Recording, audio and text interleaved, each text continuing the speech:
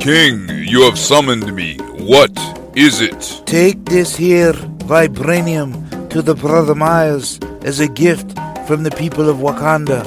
Go and bring him the vibranium mic. He will use it wisely. Who are you? You don't know. Don't tell me Negro. That's absolutely nothing. What did you do before you were named a Negro? And where were you?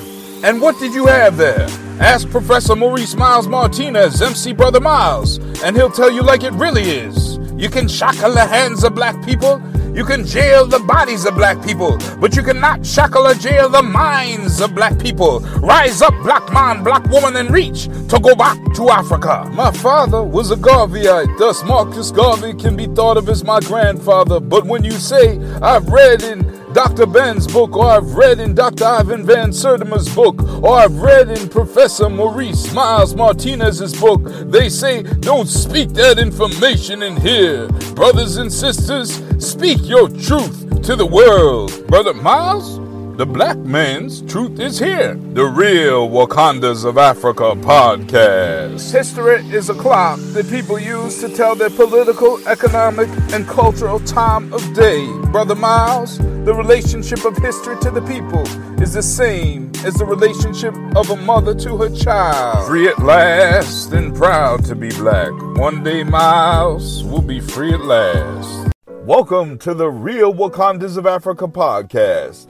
the place where black history, hip-hop, and spoken word come together. I'm your host, Maurice Miles Martinez, also known as MC Brother Miles. At the end of each podcast, we have an original spoken word poetry or hip-hop track by myself. Last week in Season 1, Episode 22 of this podcast, we discussed the Great Wall of Africa, and I shared with you a reading from my book, called The Great Wall of Africa, the Empire of Benin's 10,000-mile-long wall. This week, I'm going to share a little bit more from the book, but I'm going to focus on the Benin bronzes. And so here are some excerpts from my book. These bronzes were forged in a manner that rivaled other bronzes throughout the world. Yet, when Europeans encountered the Benin bronzes, they did not believe that Africans created them, tried to claim a European origin of them, pilfered them, and brought them home. Today they sit in Europe's and America's museums on display. The European world felt that the people, whom they called savage and primitive, could not have created bronzes. In fact, O.M. Dalton and C.H. Sir Hercules believed that the people of Benin knew how to create bronzes only because they had been taught by the Portuguese. However, historical and archaeological data do not bear any evidence to support this hypothesis that the Portuguese provided this craft to the Benin Empire. The evidence tells the opposite story. The Portuguese first encountered the Benin Empire in 1472 AD and did not establish any permanent presence until 1502 AD. This was about 200 years after the Empire of Benin began to create bronzes. Moreover, the Benin bronzes document the history of the Benin Empire, and images of the Portuguese do not appear cast in bronze until hundreds of years after the first bronzes were created. Even more insulting, this claim that the Portuguese were responsible for the introduction of the bronze brass casting followed a pattern of European claims to African civilization that was discussed in an earlier chapter. The bronzes were created through the lost wax process. Lost wax casting existed throughout West Africa and involved the use of brass to create the magnificent bronzes. It required scientific knowledge of how pottery, wax, and metal interact at specific temperatures. Without this knowledge, the clay mold and resulting bronze can be damaged. The lost wax process was started by carving beeswax or a similar substance. Then the beeswax was covered with clay. The first few layers of clay were easily moldable. Then additional layers of stronger, thicker clay were added. Then the clay mold containing the wax was put into a fire. The beeswax melted and was lost. And this is where the name lost wax came from. Then the metallurgist poured brass into the clay mold, and when the mold cooled, it was opened by breaking it. Bronzes were made from a combination of copper and tin, and brasses were made from a combination of copper and zinc. Copper and tin are both found in Nigeria and were also traded by Arab traders. Many of the bronze casters in Benin made magnificent natural heads. The lost wax process is still performed today to create bronzes. The bronzes are more than just works of art. They tell the story of the Benin Empire. They were also an integral part of Benin's life. Now, since independence in the 1960s, Nigeria has asked for the Benin bronzes to be returned. There is some progress being made to return these bronzes. While the Benin bronzes are considered to be culturally priceless, some of them have been auctioned by Sotheby's. Thus, one may quantify the estimated value of all the bronzes. For example, recently, a bronze that was created in the 17th century sold for $4,470,000, and more than 3,300 bronzes exist, in addition to 2,000 other Benin works of art. While each bronze would command its own value in an open market at $4.5 million per bronze, this would push the collective value of all of the Benin bronzes to $14.7 billion. The estimated $14.7 billion value of the bronzes is more than 30% of the GDP, gross domestic product, of one half of the countries on earth. So when these museums in some of these countries were asked for the bronzes and to return them back to Nigeria, they say, well, so many people come to our museum that many more people will see them here and they're more valuable here. And they also said that if we return them to Nigeria, that someone in Nigeria might steal them. Get that. They're the thieves and they're accusing Africans of stealing their own artwork. What hypocrisy is this? As always, we conclude the Real Wakandas of Africa podcast with an original spoken word or hip-hop track by myself, Maurice Miles Martinez, MC Brother Miles. When you need mealtime inspiration, it's worth shopping Kroger, where you'll find over 30,000 mouth-watering choices that excite your inner foodie. And no matter what tasty choice you make, you'll enjoy our everyday low prices, plus extra ways to save, like digital coupons worth over $600 each week. You can also save up to $1 off per gallon at the pump with fuel points. More savings and more inspiring flavors make shopping Kroger worth it every time. Kroger, fresh for everyone. Fuel restrictions apply. Look, Bumble knows you're exhausted by dating. All the, must not take yourself too seriously, and 6'1" since that matters, and what do I even say other than, hey? Well, that's why they're introducing an all-new Bumble, with exciting features to make compatibility easier, starting the chat better, and dating safer. They've changed, so you don't have to. Download the new Bumble now.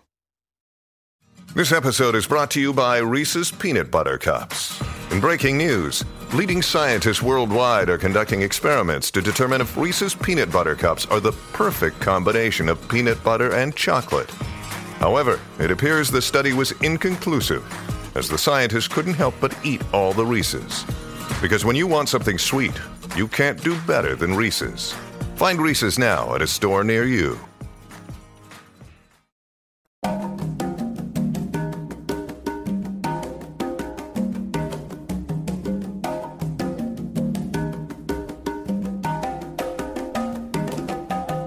It was the Benin people who made the bronzes through the lost wax looking glass process that they mastered the craft for hundreds of years. It's a fact that when the Portuguese arrived brandishing guns, the kingdom of Benin made the bronzes of them through the process lost wax. But they claimed that Nigerians could not make bronzes of such fine grade, yet the bronzes sat as documentary evidence of the Obas and Benin life until the British came. And the British took them and said, "These are reparations for what you have done," when it was the British who invaded the Benin kingdom. And they dispersed these to their museums. It was as if a mythical pun was being played on African ancients. And when asked for them back in the 1960s by the Nigerians, they continued to front and said, well, they are better in our museums, for if we return them to you, they might get stolen. Is this reality or just abnormality that you won't give back what you took from Benin's palace buildings and alleys that sat between the 10,000 miles of the Great Wall of Benin? Is it really about this, or your museum's green to support your pavilion of scholars? For the Benin bronzes are worth at least $14.7 billion, and people won't want to go to your museum any longer if what you stole is not there. Yet some of the nations of Europe have returned Benin's artifacts, and some have tried to engage in the hypocrisy of we can temporarily lend them back. Temporarily lend them back? Temporarily lend them back? You have got to be kidding the people of Benin for your lack of tact. It's time to take the Benin bronzes right and exact and return the bronzes and all of Benin's artifacts. Thank you for taking time out of your day to listen to the Real Wakandas of Africa podcast. When you have a chance, please pick a copy of my books up from Amazon. The Real Wakandas of Africa, Dr. John Henrik Clarke versus Herman Cain. The Great Wall of Africa, the Empire of Benin's 10,000-mile-long wall. And The Real Vibranium of Africa by Maurice Miles Martinez. Please feel free to contact me at mauricemilesmartinez@gmail.com.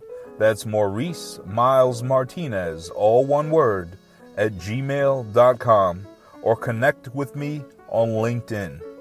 Please tune in next Saturday for another episode of the Real Wakandas of Africa podcast. I will speak with you then.